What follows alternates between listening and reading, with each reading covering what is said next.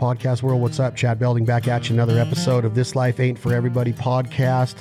We're so excited about the ratings and reviews y'all are leaving us. Keep them coming. We're going to keep the guests coming, the diversity in our topics and our themes. We're going to keep mixing it up, and that's exactly what we're going to do today. We have a very special episode today, in my opinion, because it touches everything that is going on in society with the outdoor lifestyle, the outdoor mentality, conservation, the provider mentality, hunters' rights, shooters' rights, a lot of different things going on in a lot of different areas of our country, other countries. This organization is at the forefront of all of that. And when you get down in the weeds about what Safari Club International is all about, their story, their roots, their heritage, and mostly their culture, it's very humbling to know that they have the team, the employees, the volunteers that are fighting for hunters' rights behind the scenes every day, that we could wake up when we get in the turkey woods and take it for granted what's truly going on to ensure this lifestyle for so many generations to come. And today we are joined by two of the finest members of Safari Club International out of their home office, working out of, I think, actually their homes right now during the quarantine. So it's even more special to have them here. Ben Cassidy, Chip Honeycutt, awesome guys. Thank you for being here. Yeah, thanks for having us. Awesome to be here with you. Chip, where are you from? You got a little bit of a southern draw, yeah? Yeah, it depends on the company I'm in. I'll add a little extra twang to it. But I was raised in North Carolina in a textile family. But I've kind of lived in different spots across the country, but my roots are in Tar Heel country. Tar Heel country. So are you a huge college basketball fan? Is it Dean Smith down there still? I know Michael Jordan's out of there, several strong. Is Ben Wallace a Carolina guy? No, he's not. The only reason I can think that I got Wallace is that I was texting my buddy that works at Oakley Eyewear, Drew Wallace, this morning, and I'm just wondering how I mixed them up. But there's a basketball player named Ben Wallace, right? Yeah. Can you dunk, Ben? Legendary Piston. Pistons, that's what it was. Yeah, world champion, hell of a defender. Yeah. So I'm looking at you right now, Ben. Can you dunk? It depends how high the hoop is, right? Or a donut and coffee, dude. That's what I can dunk. I like donuts and coffee. Donut. Heck yeah. So what hat are you wearing, Ben? What part of the country are you joining us from? Is that a Washington Redskins hat? Are you up in DC? Right now I'm in the suburbs of Washington, DC, and in Chevy Chase, Maryland. But I'm a diehard Redskins fan. Die-hard Redskins fan. Yeah, we still exist. I mean, if we're able to survive. Yeah, if you're able to survive. They're talking right now. I as of last week, I'd heard that the commissioner had no, he wasn't planning on shutting down the season, but then I heard today that they might be prolonging it or maybe suspending the beginning of the NFL season or training camps or something like that. Did you guys hear anything? I was going to say Fosse did a video this morning saying that sports will go on, but it will probably be in empty stadiums for a while. Wow. Yeah. I heard maybe abbreviated seasons. They're going to have the virtual draft next Thursday. So that'll be an interesting show. Basically, Robert Goodell from his basement. Kind of cool, but different. They different baseball. I heard maybe 4th of July for an opening day, which would really be cool if you think about independence and 4th of July and what in America's pastime. But that might be kind of neat. But it sounds like I'm talking to maybe one more of a basketball fan, one more of a football fan. I'm a baseball guy. Love is it that too. fair? You love baseball too? Are you Nationals guys? The home of the World Series champs, and we may remain the World Series champs for the rest of time. We'll see. It's good to go out on top.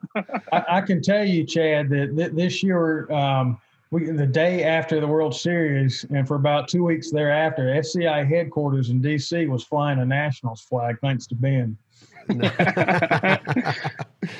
So let's figure this out real quick.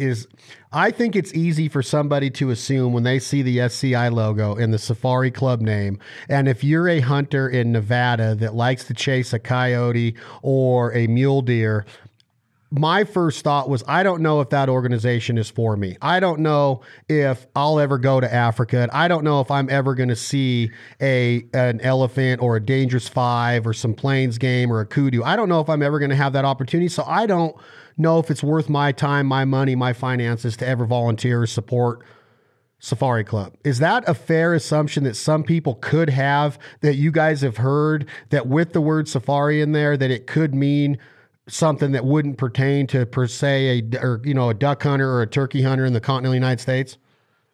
Yeah, I mean, I've certainly heard that before, and I think that our motto of that first for hunters, I think really clears it up. I've had the benefit of having worked, been a volunteer for SCI and worked with SCI in official capacity, for a long time now, in DC, just being in politics and campaigns. Used to work over at NRA. Where I'd always team up with the folks over at SCI on all the important, issues facing hunters. So we got to always, see how they were, in the weeds, in the fight for everything that was protecting, what we love about hunting. Obviously there are fights that are going on, overseas, whether it's, Africa or Europe. But there's all the fights, that are happening domestically too, where, SCI then and today, are directly involved. Again, it's really like, an organization is all about its members, and we're a member-driven organization, about 200 chapters out there. So we've got our chapters throughout the country, and it's those chapters that are, on the ground and giving back to conservation projects, in their backyards.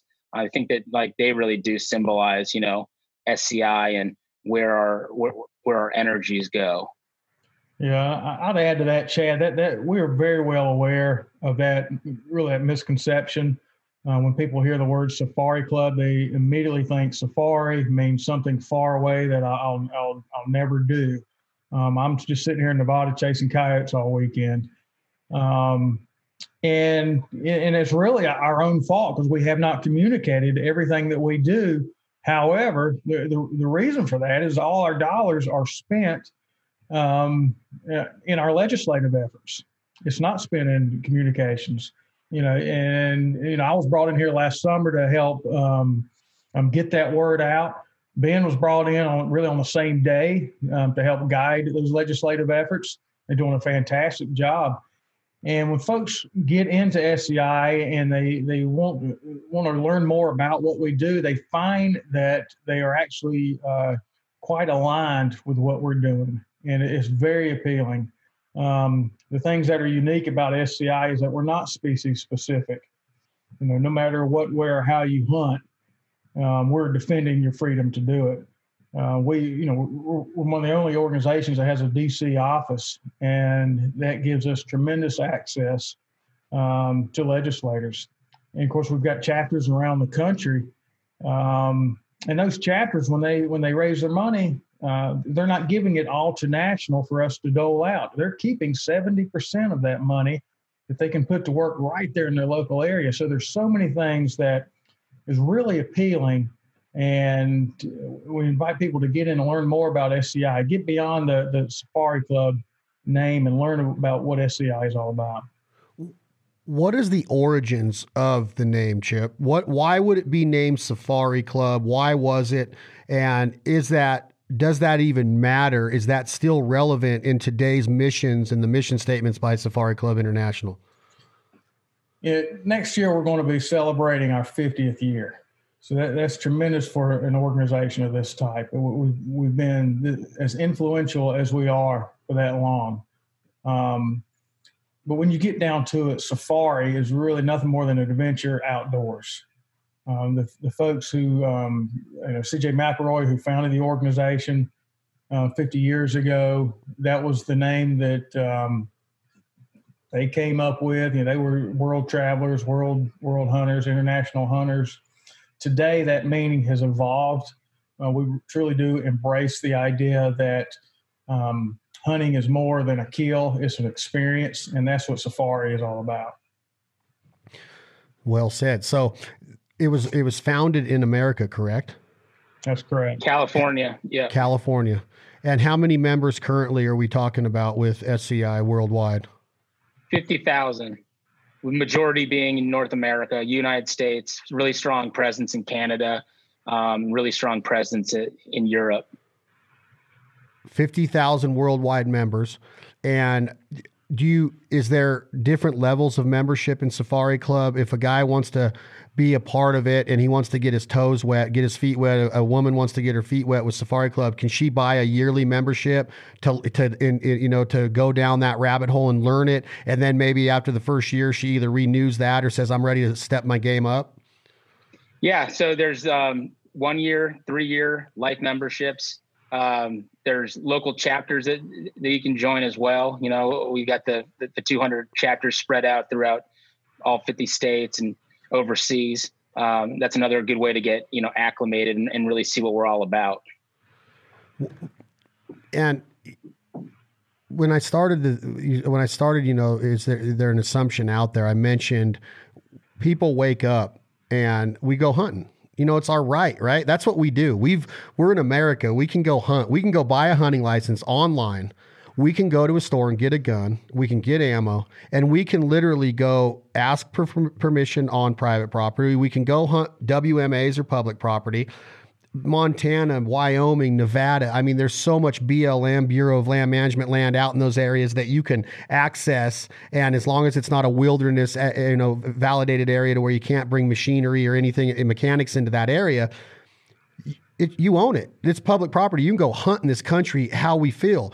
But there's so much work going on and so many behind the scenes efforts on the other side to try to prevent that right, to stop that right, to inhibit that right, to slow that right down, right? There's a lot of things going on that the average everyday duck hunter, I would assume, and you know what assuming does to some people or most people, but I would bet money that a lot of guys in my seat, what I do in America every day as a hunter, an everyday hunter, seasoned hunter, we don't understand what's really going on. I mean, there's a lot going on that we'd have no idea about. Is that fair to say, Ben?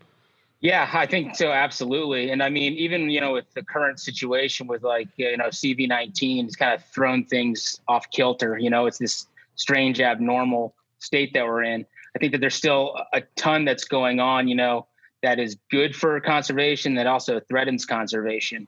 I mean, just talking about all that amazing access that we see out there, there's public lands that are ours. Last week, the Department of the Interior, they put out a proposed rule to open up 2.3 million new acres for hunting and fishing opportunities. So those are opportunities, to hunt species or certain parcels of land that were closed previously. It's a proposed rule, so they give 60 days for public comments to come in. If you want to see how engaged, the other side is with trying to shut it down and being opposed to it, just look at the comments that are coming in from antis on that.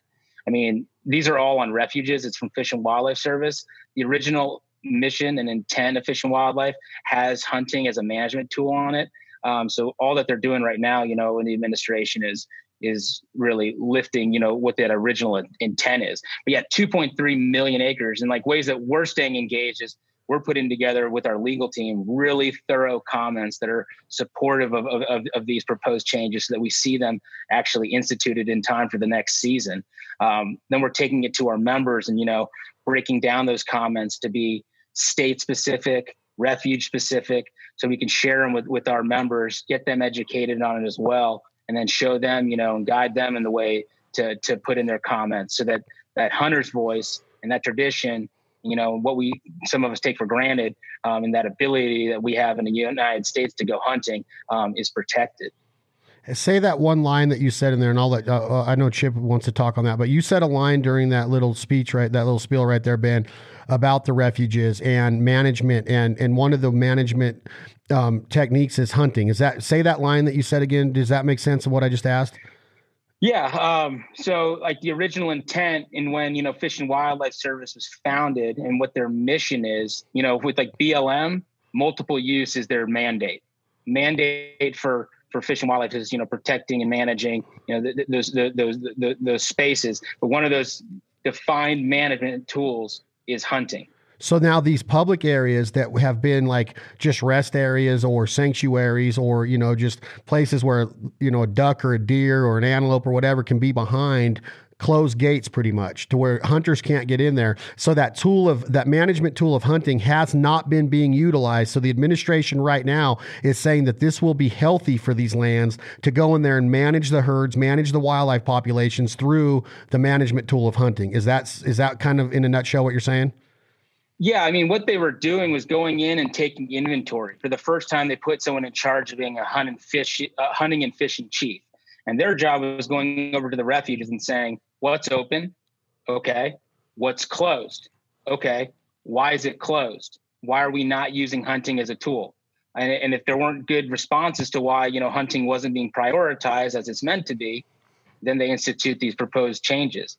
And they've already done 1.4 million new acres that have opened up over the last, 3 years. So this 2.3 is going to really put it over the top. But it's just a continuance of let's support what the original mission of the Fish and Wildlife Service was. Let's use that tool that's the central tool in our conservation toolbox of hunters managing wildlife populations. Were you going to touch on that, Chip? I didn't know if I cut you off. No. Okay, so when this stuff's going on behind the scenes, we can be rest assured that it is. It's happening daily. What is SCI ultimately doing, or what are they specifically doing? Is it lobbyists? Is it guys that are up on Capitol Hill that are getting meetings with assemblymen and senators? Give me an idea of what a duck hunter in the Butte Sink of California, if he spends his money to become a member, is it stuff going on like that? And I'm specifically talking about the political part of it, Chip. Is that safe to say that that's going on a daily basis, and that's part of the rights that are getting fought for by SCI? It's absolutely going on a daily basis. And in addition to our office in DC, we have folks in touch on the state level that are in touch daily. We've got tools that are enabling members and hunters to receive alerts that on issues that directly affect them and enable them to correspond directly with their representatives. I'll let Ben get into more detail on what happens on a day-to-day basis. Yeah, I mean, we're really fortunate to have such an awesome team. Like Chip said, we have an office in DC. It's a unique hunter's embassy that's right in the shadows of the Capitol. So it gives us the best access possible or jumping off spot to be able to go engage elected officials in person. In that office, it's me, it's Chip. We've also got, wildlife biologists, policy experts. We've got state capitals manager. We've got a federal manager. We got a phenomenal legal crew. So we have, a really great team of experts that really come together to have a broad strategy and how we're able to help promote and defend hunting. And a day to day, I mean, it's always different. Before all of this COVID-19, there's a lot more in-person meetings, whether it's with, other allies in the community, your Rocky Mountain Elk Foundation, your NRA, Ducks Unlimited, or if it was with your, allies, in the House or the Senate, elected officials that are pro-hunting, or meeting with folks that are agnostic and don't understand why it matters and explaining to them why it matters.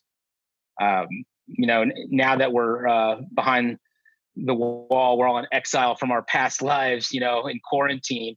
We've been doing a lot virtually, staying in touch with, elected officials and their staffs over the phone, using Zoom. I think we've gotten a lot better at Zoom. We even have our fancy backdrops now.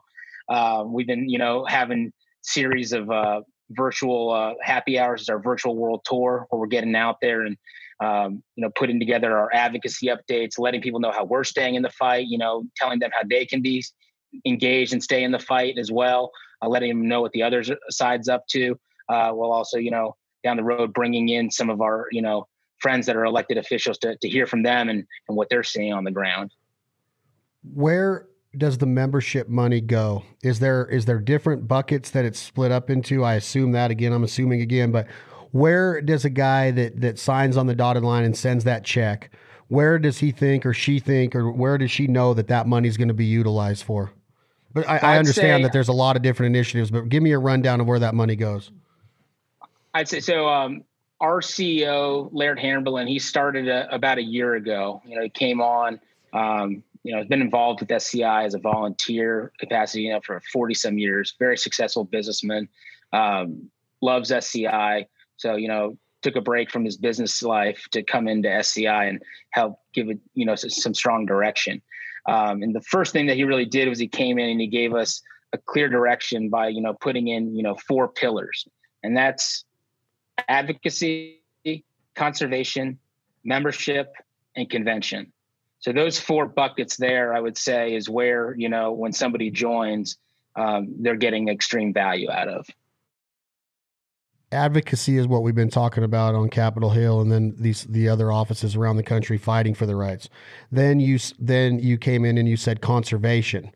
This is where you team up with allies across the country to go in and ensure the habitat, whatever species it is it better breeding grounds? Is it better habitat? Is it better food sources, nutritional values kind of things to make sure that animals are thriving? Is it working with NWTF to make sure that a turkey population that's transferred in a trade with Texas potentially we send sheep there and they send turkeys here? Do we work in conservation efforts to make sure that first and foremost that we have compassion for the animals and their species and the different species and their habitat? Well, we do team up with other organizations on issues, but when we speak about the pillar of conservation, these are projects that we're conducting ourselves through our sister organization, SCI Foundation. And Foundation since 2000 has put $60 million directly into on the ground projects, from species studies, working with states on migration corridors, anti-poaching efforts in Africa, those kind of projects. And so these are things that SCI member dollars are directly affecting and enabling us to support. Ben, do you have anything to add on conservation? Yeah, I just say, conservation, like it takes a village, right? We do partner up a great deal, say with the foundation, with our chapters. They identify what those priorities are in their backyard. Nobody knows their backyard better than the person whose backyard it is. So, we'll team up, so if it's with, our chapters that are really strong in Michigan and, deer yards in the Upper Peninsula are a big deal. We'll team up with them there to help out, in Calgary, if it or Alberta, if it has to do with, elk, we'll team up with them there. But Chip had mentioned, migration corridors, projects that are already underway that can use additional assistance. And behind Chip, you'll see the 2 logos. The top is SCI, and underneath it is our foundation. That's our 501c3 that's focused on the conservation aspect. Yeah, it's good examples. We had a California chapter where the wild sheep out there, they're having drought conditions, and the stock tanks were empty. And so this chapter raised money to hire helicopters to come in and refill multiple stock tanks so these sheep would be around. The guzzlers. Yeah. We have a lot of that going on in Nevada. We're a high desert state. So have you guys worked with Nevada Bighorns Unlimited, the MBU chapter of Nevada? I haven't personally yet. They do a lot of guzzler work. They're a strong, statewide agency, but membership, you have the pillar of membership, and you have renewal memberships, you have 50,000 worldwide members, you have new money coming in through new membership drives. I would think that this is an important aspect of an American hunter. And I'm going back to my beginning statement of a duck hunter or a turkey hunter. Do we tend to take our hunting rights and shooting rights, probably just like any other right in this country, for granted? Because you guys knowing what's going on worldwide through your foundation and through Safari Club, this doesn't happen everywhere, does it? Our rights that we have to hunt. I mean, and I know that probably sounds a little bit tacky the way I'm saying it, but, or maybe it's safe to say that everybody understands that it's not, but do we really have a grasp as an American duck hunter or turkey hunter or whitetail deer hunter that you can't just wake up and go hunting in a lot of countries around the world? Yeah, I think, like when I talk to some folks overseas, I mean, they're just like in the US, it's incredibly unique that it's just the full spectrum of society that's participating in hunting. And in some places, when you go over to like Europe, it'll be, the most impoverished that hunt for sustenance, and then the most elite that do it, on private reserves. But just the model that we have in the United States, and really how it's, been fully embraced, with the North American model of conservation, with the hunter being central to the way we practice conservation, and the way that's been exported overseas. A lot of the work that we do internationally is based off of that North American model. That it's a little over 100 years old now, and it's the prime model for the planet on how to do conservation. What about you, Chip? Is it safe to say that most American hunters, you've been in this industry a long time, do we take our rights and freedoms to go out and call a turkey or catch a fish? Do we take that for granted a bunch, you think? I think we do, and I do think it's due to the North American model. It's just such a tremendous success story. But as a hunter progresses down their hunting career, where they start going beyond the county line, beyond the state line, start considering going overseas, then they get exposed to what these other countries are dealing with, in some cases having to put up with. And they start to gain quite a different appreciation for what they have here at home. And that's when they begin to get involved in organizations like SCI. And so and that's another reason where we're trying to encourage folks who are a little bit earlier on in their hunting lifestyle to take a look at us and get involved a little bit sooner, and where we can take our model and help support some of these countries who are trying to conserve their wildlife and need a support of an organization with the resources like SCI has. I love the fact that I've talked about this several times in speaking engagements and different podcasts, Chip and Ben, as far as you start your hunting career off, and a lot of the things that I talk about are waterfowl related because that's what we do mostly, but we've done the chukar, the partridge, the upland game, the mule deer, the big game, the fishing. We've been a part of all of that through our hunting careers personally.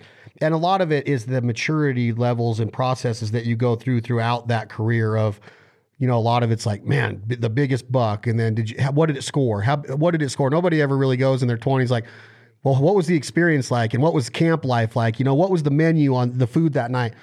Duck hunting, piles make smiles, right? You got to have a limit, right? Well, what's a limit? Really, like, what are you doing with a limit? Are you really, like Ben mentioned, are you impoverished and you need to live off the land that much to where you need to kill a limit every day to feed your immediate family or your extended family? So you go through all of these different phases. Like right now at 45 years old, I don't really even take a picture of a limit very much ever again. If it's special and it meant something more than just seeing the duck die, then don't get me wrong. I love the kill and I love the harvest and I love everything that goes into that part of it. But there's so much more that goes into this lifestyle and the experience of the hunt. And that's what SCI stands for. That's what they are showing, is that this is a culture that the sooner you realize how important that culture is, and that doesn't mean that it's opposed to that maturity process or that level that you're at of the piles, the bigger buck. You got to kill 150 chukar a year because your buddies are always going to ask you, how many did you kill last year, right?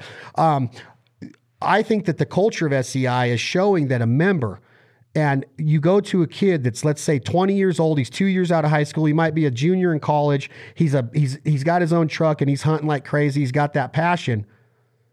Get involved now. If you can't get involved with your time and volunteer to run a banquet or go run a conservation program or go work on an easement or a guzzler, whatever it is, write a check, put your money in there, get that decal, get that weekly or that newsletter that comes however many times a year, get involved in 1 or 2 events a year that you can go attend, and just start to engulf that culture, right? That is the most important thing when it comes to a membership, is that we have to understand that the sooner you said, just like you said, Chip, the sooner you get involved in that part of your hunting career and maturity level, the better off you're going to be for so many more years to come. Look, there is nothing better than getting behind a cause with buddies. I mean, when we get down to it, you know, SCI is a social organization, a bunch of like-minded folks who like to get together and enjoy hunting in the outdoors. It's an interesting juxtaposition to me that where you see folks on social media will post their kill shot, but when you ask them, how did your hunt go? They talk about the experience. They don't talk much about the kill. They talk about where they went, who they saw, what they did, what they ate, the stories around the campfire. And imagine 50,000 people getting together and doing that, and then pulling their resources to make it a better experience. And that's what happens at chapters. That was happening at conventions. It happens all year long with SCI. Yeah, it's exactly. And so as far as the age group, would you say that right now to a group of college hunters? Is there college chapters of SCI? Is there campus affiliations of SCI going on with like-minded individuals that are in that stage of pretty much just starting their ability to make money and make these decisions of, I am going to travel to hunt. I am going to be an outfitter. I am going to be a weekend warrior. I am going to be a member of SCI. Is there a voice out there that is getting that age group, the message? You know, we don't currently have a collegiate chapter program. What we've found is that as college age guys are latching on to their local SCI chapters and finding what they're looking for with those. Now, we do have some places that express an interest in it, and we're exploring that kind of program. But right now, our local chapters are so strong, and they're such pleasant groups to be around that they're attracting the college age folks. Okay, I'll let you think on this one, Chip. I'm going to ask Ben if he has off of the top of his head. Can you give me a success story that you've been thinking about lately, Ben, that's been on the top of your mind that you've witnessed lately? Is there something that's right there on the tip of your tongue that you're so excited about or happy, satisfied with, of what you've seen results with lately? I think one of the biggest wins that we've seen this year was Louisiana, the black bear. They shut down Louisiana black bear hunting in Louisiana, and SCI submitted comments. We intervened and said that they didn't have standing to shut it down. And in February, we prevailed, and the judge cited SCI's arguments as being the reason why they threw it out, which would reopen bear hunting in Louisiana. So that was, Regina Lennox, who lives in Louisiana, Jeremy Clare, our in-house lawyers that really put that together and were the brains behind it. And that came right from SCI. I mean, so proud of what they did there.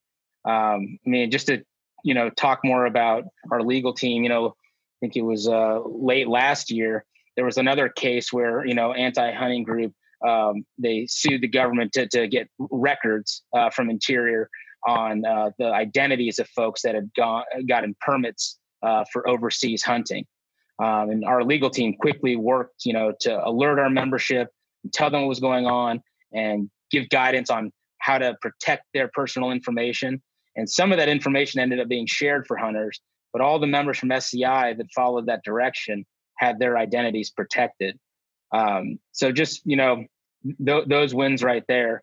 Another one that, was awesome. It's a little foreign to folks out west, but Pennsylvania has had, these draconian blue book laws in place banning Sunday hunting.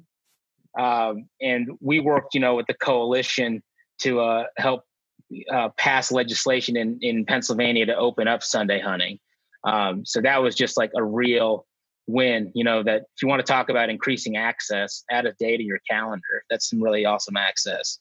So those are some of the big pieces, and right now with what's going on with CV-19, it's just tracking what's going on in Congress, that big stimulus bill with $2 trillion and checks going to be mailed out all over the place. We were just, closely monitoring that to see where the relief would be for, some of our chapters that are their tax status is a C3, or, some of our exhibitors that are small businesses, how they could get relief. So, took time to really monitor that, see where the opportunity was to get financial relief, and then, sent out missives and communications to our members and exhibitors to make sure that they knew how to get access there. Can you give me an example of the comments? You said that SCI's comments are what the judge said helped prevail the black bear hunting in Louisiana. What would an example of a comment be that you guys would go in? And what is a comment when you're talking about a court of law? Yeah, so it's intervention. So basically, they're shutting it down on the basis of saying that the Louisiana black bear is a unique population of black bear, and that it is it's endangered, and that hunting will hurt its population. So we use actual science to go in and show what the population numbers are, that they are strong, and then science to back, that a regulated season will not be to the detriment of the species, but will actually enhance the species. And with that standing, the judge said the reason why we shut it down doesn't have merit. The science isn't there. The science provided by SCI shows that the season should be open. Have you had enough time to think, Chip? Sure. Do you have one? Back in the fall, we launched this little tool on your phone, and I wasn't too sure that it was going to take off, because who needs more text messages? But it's called the Hunter Advocacy Action Center, and it has exploded. We have tens of thousands of people registered on this, and if you type in the words SCI or the letters SCI and text them to 73075. You can then register for this service. So if there is a federal or state issue that it will affect you, you get an alert right on your phone with explicit instructions on what you can do to affect it.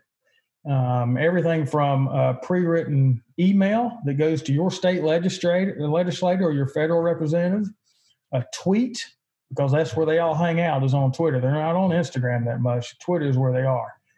And then there's a phone script if you want to pick up a phone and call them. And this tool I've been really impressed with it. And, Ben mentioned the Pennsylvania Sunday hunting. That tool played a huge role in that. And we continue to use it. We're using it and trying to battle the Colorado wolf forced reintroduction issue. And so I've been real pleased with that tool. And I encourage everybody to get signed up for it. We're not going to blast you with text, but when we send you something, it's something that you need to jump on, and it's real easy to do something. How is it generated? Through area code? Yeah. So we have, our members opt in and sign up for it to receive the direct messages. But just to build off of what Chip was saying, it's like when I'm advocating or, someone on the team is going in and meeting with the member of Congress. So I go and I meet with, Senator or Leader Mitch McConnell. He's not really there to meet with Ben Cassidy. He's there to meet with SCI and the membership, that I'm representing. I'm walking in on their shoulders. So really that whole HAAC that Chip's mentioning, and I've put it up as my background if you need the info, that's really a way of, just harnessing that power that we have in our membership to really be that loud voice for hunters.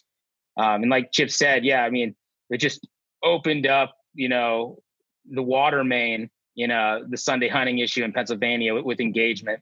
Really, got folks really fired up to help get the right people in place over at Interior, whether it's, Aurelia Skipwith as the Director of Fish and Wildlife Service, or Kate McGregor in place as the Deputy Secretary at Interior.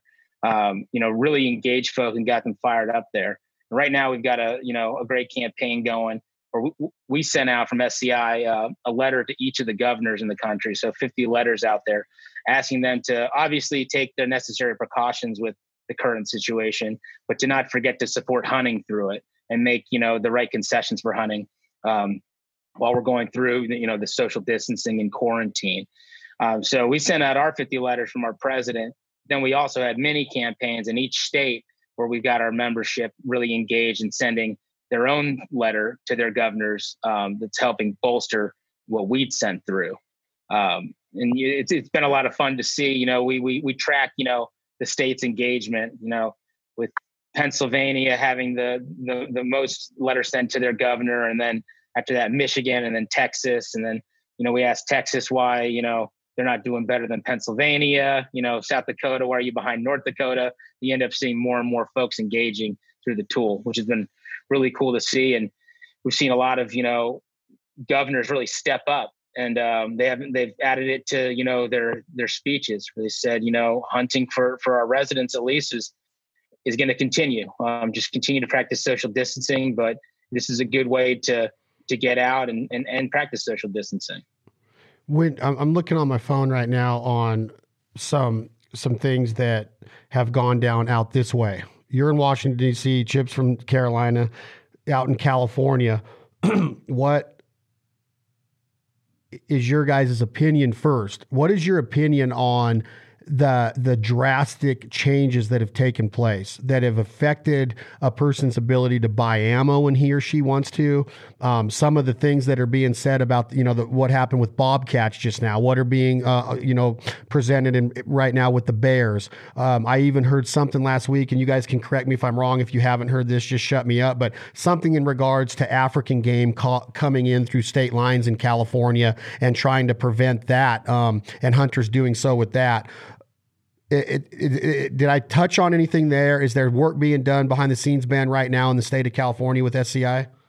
Yeah, big time. Appreciate you bringing it up. The last thing you mentioned is the Iconic Species Act, and that would be a full-on importation ban. So any trophies coming in from internationally to California. And I mean, obviously, we know the power in California, just in population and sheer size. I mean, that's 10% of our membership are Californians. Unfortunately, it's a state where there's just a number of folks and voices, including the voice of hunters, that can be really disenfranchised. I mean, call it ballot box biology, where they just toss out any of the science and just lead with emotion. You see that play into Iconic Species Act or Bobcat or Grizz, like you mentioned. But what we're really focusing on with the Iconic Species Act, and it should have had its hearing, this week, but that was bumped because of the situation. But we've been really engaging with African countries, range countries, people that actually manage those populations there, that really rely on the dollars that come in through hunting overseas. Those local economies, a lot of these concessions or outfitters, they're in parts of the countries that would otherwise have no tourism dollars whatsoever. These aren't your national park destinations, but they're tough places to go to. And it's really those hunting opportunities that bring in those dollars. So we got those voices from over there telling that story. And they're the ones that actually manage that, that land and their populations, telling that story to Governor Newsom, to the legislation in California, and just put the onus on them to not listen to the voices that actually matter in this conversation. That's the local people that are being affected. And say the name of the bill one more time. It's the Iconic Species Act. Yes, sir. And that is, in layman's terms, you cannot bring safari wild game from the countries in Africa over to the continental United States, crossing state lines of California. Well, yeah, I mean, it would be a complete ban of iconic species and trophies. So it would be directly, into, San Francisco or LA airport or over state lines. Intra or inter state travel would be banned.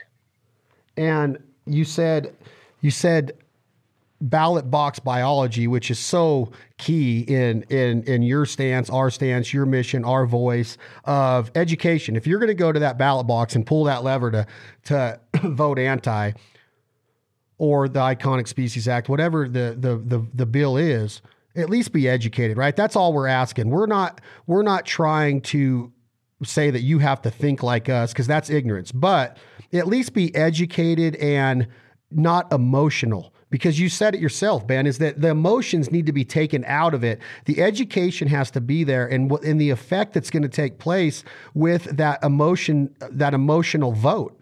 And I think it makes so much sense to get that out there alone of what's going to be affected when that goes through. Why are you not taking into consideration the revenue that the state of California generates and potentially could generate?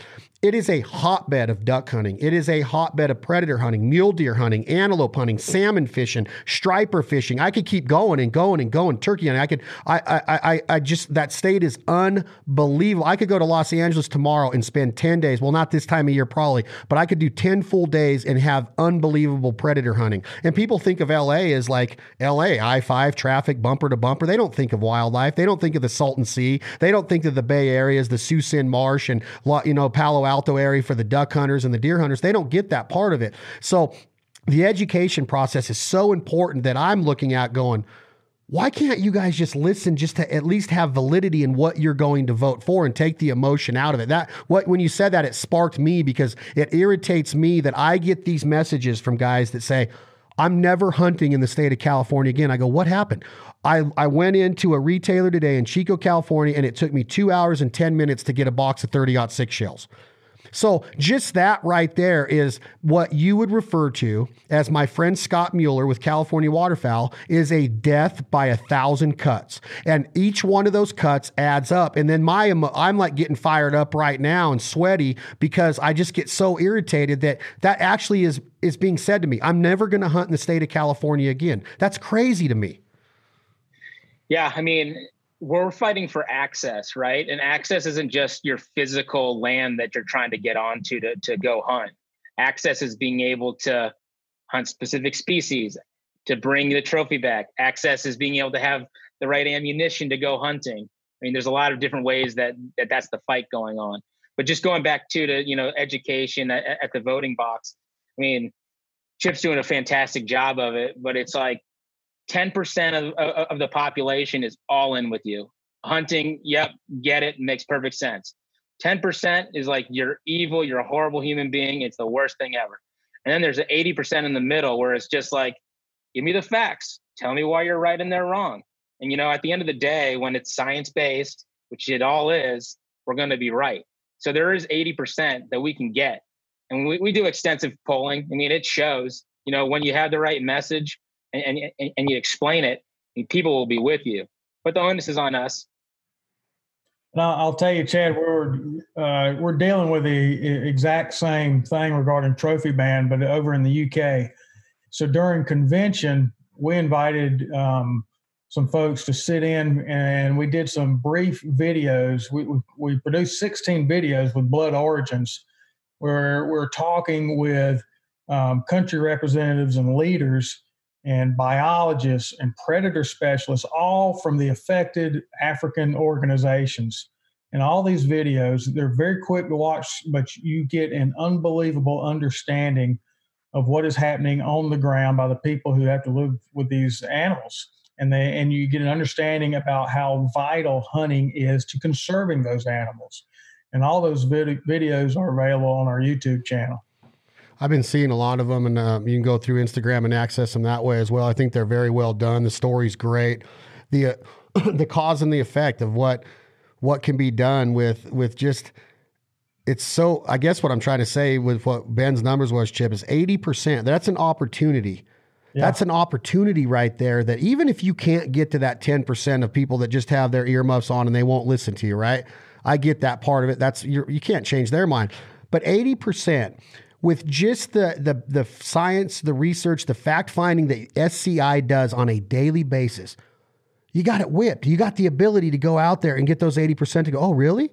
Oh, that makes a lot of sense. Oh, okay. Yeah. Like you really get that reaction a lot. When I start talking to people about just our diet, right? When they start to listen, I don't think I've had one day gone by in the last 30 days that I have not talked about living off the land with somebody and teaching them something. Last night, I went over 7 blacktail steaks on a video chat on how to prepare them. I brought the meat frozen, dropped it off, didn't see the person at all, let them thaw it out, open it up. And then from there, I took them through a video tutorial with just how to, the membranes and the fat and all of the things that I wanted them to remove, how to dry rub it, how to dry, all the things that went into it. And at the end of it, they're like, where did this meat come from? And I'm like, Northern California. Who killed it?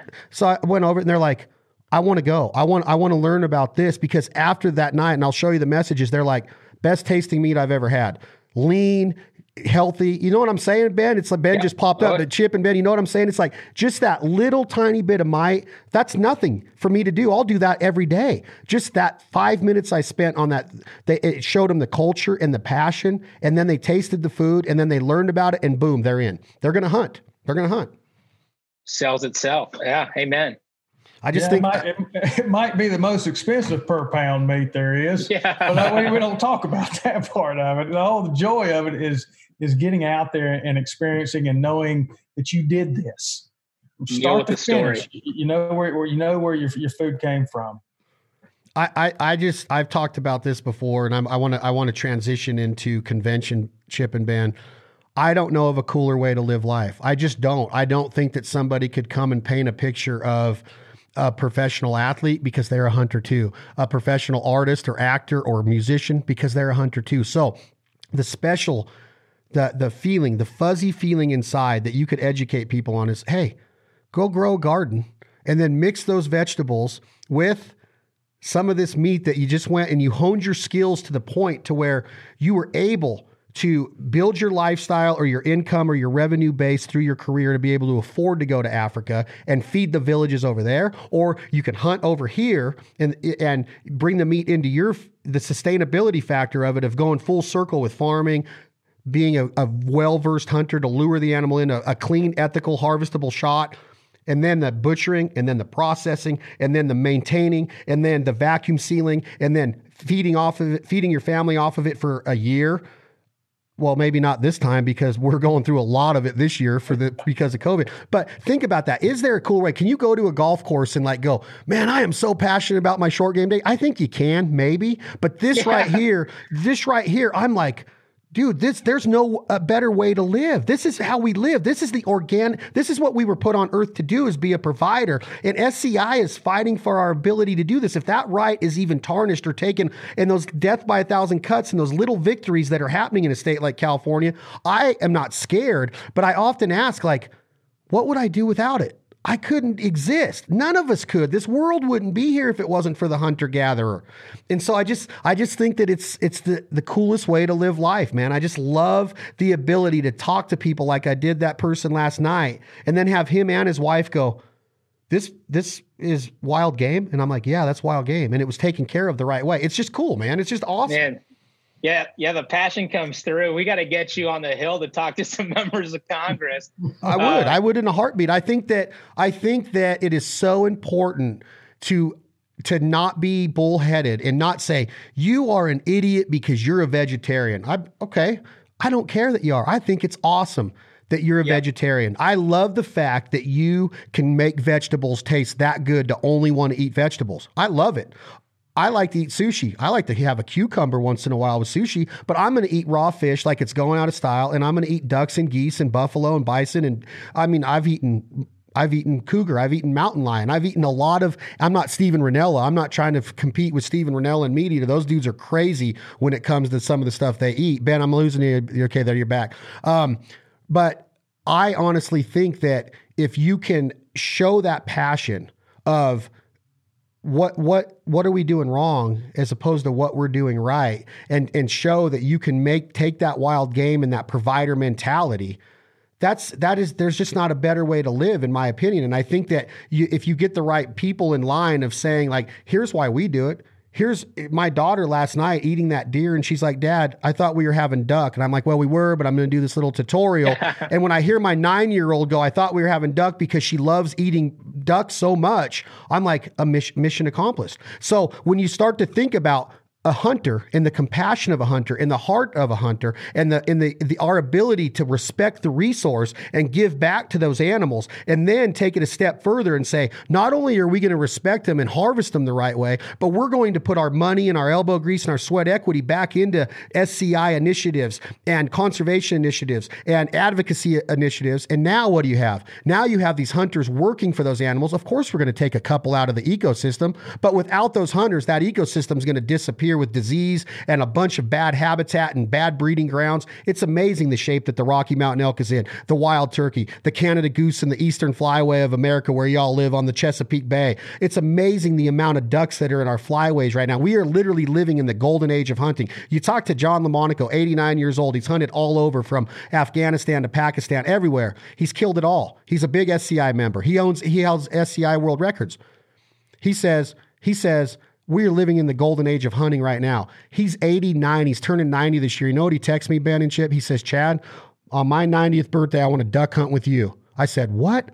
Really? You just got back from Turkey hunting a tahr or whatever. He goes, I want to be duck hunting with you on my 90th birthday. I was like, oh my gosh. Like, how awesome is that? That's totally awesome. So that voice, my daughter's first duck, canvasback bull, this last February, Youth Day, Nevada. 78-year-old Les Nesbitt. He's a Safari Club member. He's a Boone and Crockett Hall of Fame member. He is a duck hunter that he loves duck hunting, dog trainer, just a very successful man. He's 78. On this day in February, he's turning 79, Chip and Ben. My daughter's 9. She shoots her first canvasback bull, her first duck ever with a 410. 79 years old. The guy he killed a desert sheep last year at 11,900 feet, a stone sheep this year, or vice versa, whatever. And he cried. My daughter's crying. I'm crying. Remy Warren's crying. We're like, what the heck is going on? This is hunting. That's what hunting does to you, man. It's that therapeutic that you can get that out of life, from a 79-year-old on his birthday to a 9-year-old on her first duck. And we're all got tears in our eyes because of the emotional effect and therapy that it provides for our soul, period. And I just think that going back to the vegetarian is fine. Be a vegan. But just always remember, like my good friend Remy Warren says, everything comes with a cost. So you can tell me I'm a bad person because I ate meat, but please understand that there was a lot of things that died to get those vegetables out of the ground, first and foremost. And if you're not a vegetarian, but you like to eat store-bought beef and chicken and pork, then let's just always remember that there's a process there that goes to ending those lives too. And that I would much rather be smoked with a 270 at 100 yards and die fast than I would go through what a cow goes through to be killed. So there's a story and there's a cost for everything. That's a little bit of a rant. I apologize if I went on too long. And I get a witness from the congregation. Yeah, that's speaking my language. We were meant to have a food truck come up on the hill in Capitol Hill in a couple of weeks. We have to rain check it because of all the social distancing. We're going to do a food truck with wild game in it and, just kind of educate folks, just have, 300, venison burgers in place and then hand them out to Hill staff. And then also just kind of talk about, that connection and that field of fork and give some direction in places that they can go to get their hunter safety done, get a mentor to go out for their first hunt and really experience it, from field to fork. Because it is just like, it's incredible. Just the way, the ability to tell our story or tell any story really through food and something we can all relate to and connect to. And I think more than ever, people want to, be more in touch with where their sources are coming from. And like you said, I mean, today, there's such a disconnect. A lot of people just think everything comes pre-shrunk wrap at the grocery store. It's crazy. Some people know that there's more to it and they want to be a part of it. So that's that 80%. I love that. And if we can get to 5% of that a year and say, hey, here's what we're doing, or 10% a year, and just show them, like, man, the ability for a hunter during this time right now in history to go out to his or her freezer and grab a speckle belly like I did this morning. I took 2 speckle bellies out that are fully plucked with the wings on because I abide by the law, and I transport them with wings on because you have to. If a game warden pulls you over crossing state lines or back to your boat, I try to understand all the laws and try to stay within my legal parameters of being a waterfowl hunter, which is very difficult. And that's one of the things, in my opinion, of why the numbers of waterfowl hunters in our country are lower than turkey hunters or predator hunters or deer hunters. Access and cost, and there's a lot that goes into it, but there's a lot of laws in duck hunting. But my point is that I looked in my freezer and I called my brother Clint and I go, it's 5 a.m. and he's getting up. He's a physical therapist. And I said, I envisioned this recipe last night. When I was cooking this deer, I started thinking about all these things that I wanted to do to this spec. And I painted this picture in my head. And then I told my brother, I go, the best part of that picture in my head was remembering the hunt that all these specs came from and who I was with and the young girl that was mouth calling, that is amazing, and the memories. And I just started getting all giddy. I went on, I looked at the pictures of it. We had Chad Mendez from the UFC with us. And I was just like, I get to eat this. And my brother's like, well, because he loves speck. We all love to eat speckled belly geese out of the flooded rice of California. And he just it just started our day off the right way. So now I'm like, I know what my execution is going to be on these specs on the Traeger tonight. Don't say it, Chip. I know you're going to say a shameless plug right there. He loves my shameless plugs, man. But I already envisioned it. Like, you know how important visualization is the key to success in a lot of things in life, from baseball to bowling to business, entrepreneurial spirit of America. Visualization is everything. So I am envisioning this crispy skin rendered down, all these things I'm going to do to this spec, and it will literally blow people's mind. And when they take a bite of that spec, that is, this recipe is from my good friend Mike Parker, part of it. That's the influence, the inspiration of what I'm going to do tonight. People could not eat this and not want to go hunt speckled belly geese. I promise you that. They just couldn't. They'd be like, I'm in. I want to go. And then when they get underneath them and see the excitement and see a dog retrieve 100 of them a day, because you can now harvest 10 specks a day in the state of California per man, they would be all in. And that's how I started off my day, is by going into my deep freeze and saying, this is what I'm doing because I visualized it last night. And I just think I'm going back to before we go into convention is, there's not a cooler way to live. So if you can get that cool part of it, of waking up and feeling like a provider, you're a hunter. Go hunt. Get into it. Find a mentor, which is important. That's what convention's important. Membership, mentorship programs through membership and through convention and through meeting people and networking are everything. And it's so key to the next generation that another thing that I take for granted is that when I come out of my mom's womb in 1974, I was in the mountains. I was on a backpack chasing mule deer.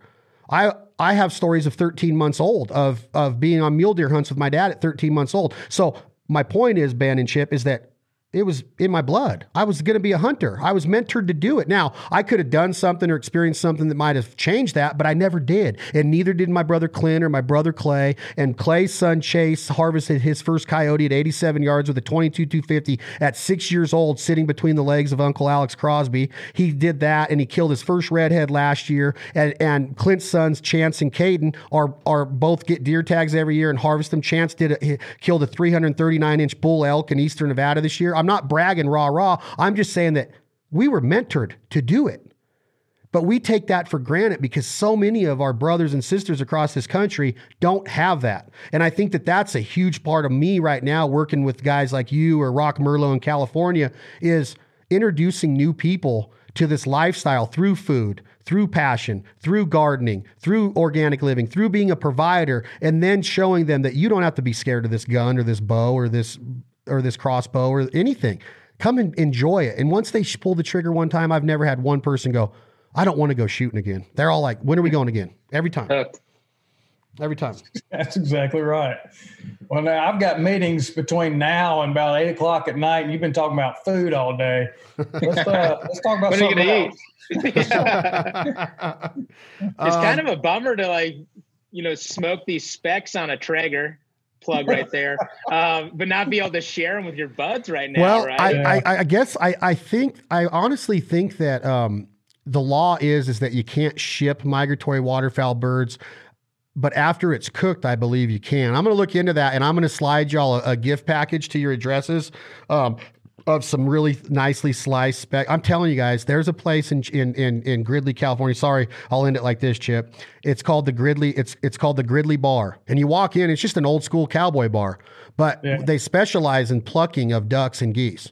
And you've never seen dude, this operation, this lady runs there. She's like, I'm like, can we film this and document it? She's like, hell no, don't even think about it. I don't want cameras. I got my ideas down. You're going to want to put a light here and angle me here. And she goes, I want nothing to do with Hollywood. She calls me Hollywood. And so, and she goes, just come back here in 2 hours. And I go back there and I'm just like, whoa, like, look at this, man. Look at what I get to take home. And I'm driving through the Sierra Mountains with a big grin on my face and coolers, Gator coolers. There you go, Chip. Full of all of these speckled belly geese and mallard ducks from the rice country. I just love it. But the convention part of it is held in our hometown this year again. After you guys went to Vegas for a minute, you guys are going to be here one more year, I think. Correct me if I'm wrong. And then you're going to Nashville. No, we're done. You're done in Reno. Three of you.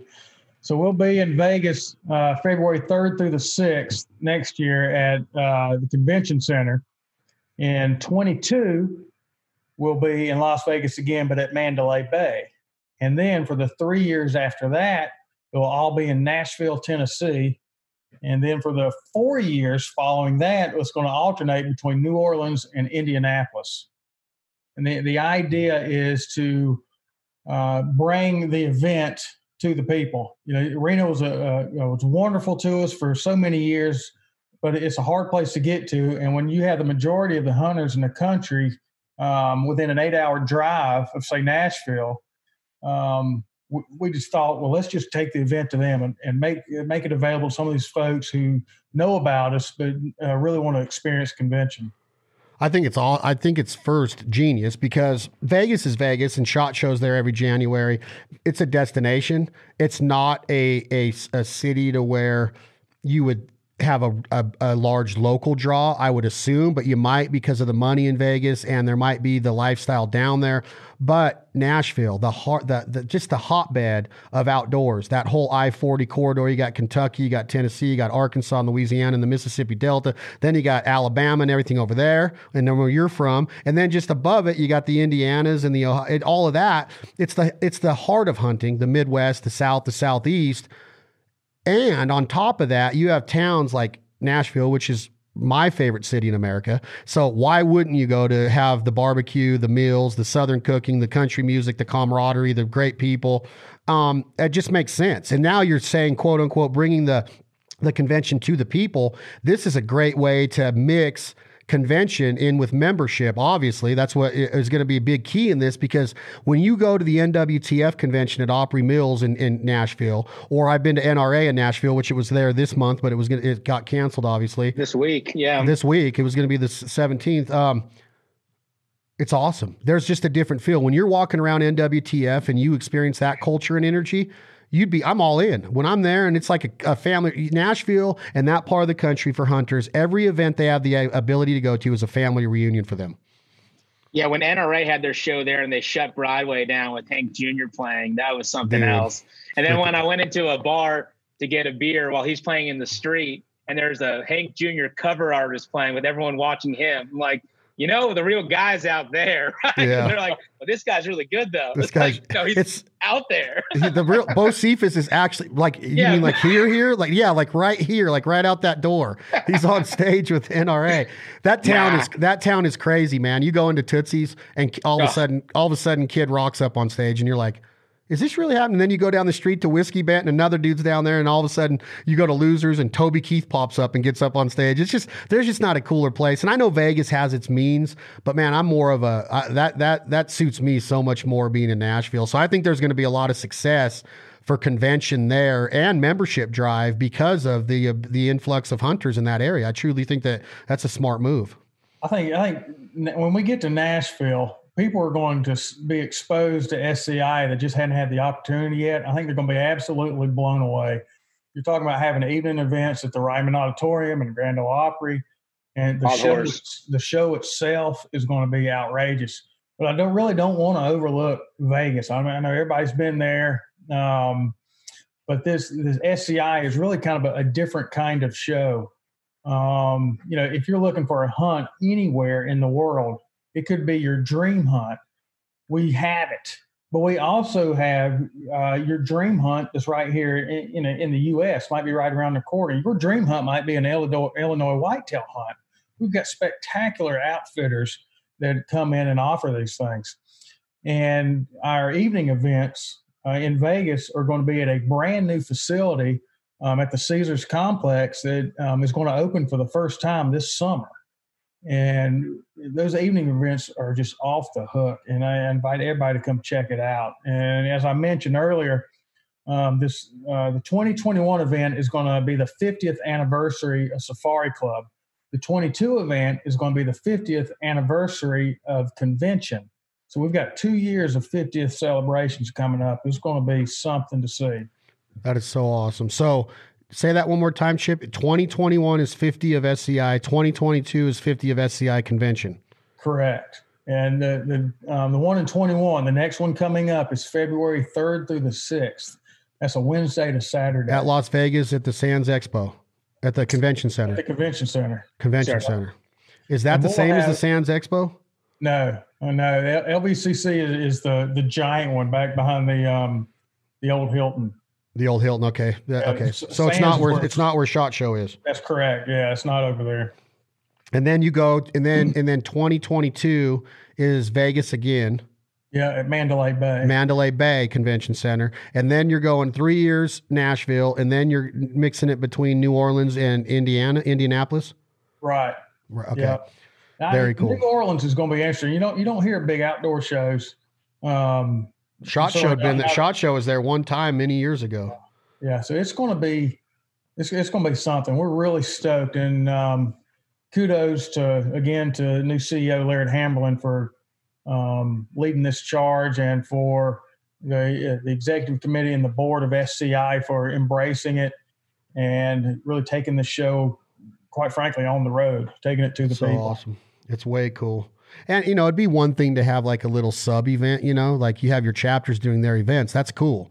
But to actually go to the national convention and see the energy and the culture there is another thing. And to be able to bring it to the people is special. So I'm excited about that. It's interesting. You go to SHOT and you see these celebrities that are signing autographs in a booth. They're paid to be there.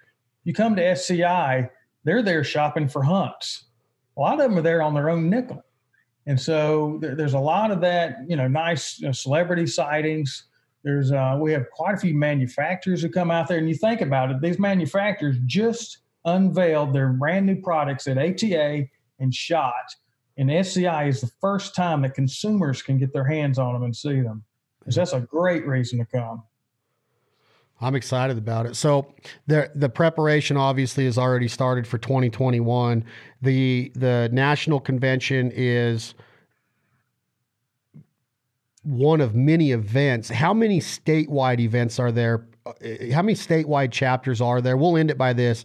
How can a guy in Indiana or a guy in Nevada do you go national right away, or do you go locally? You sign up for SCI and then you buy a ticket to the local banquet like you would at a DU event or whatever? How does it work locally?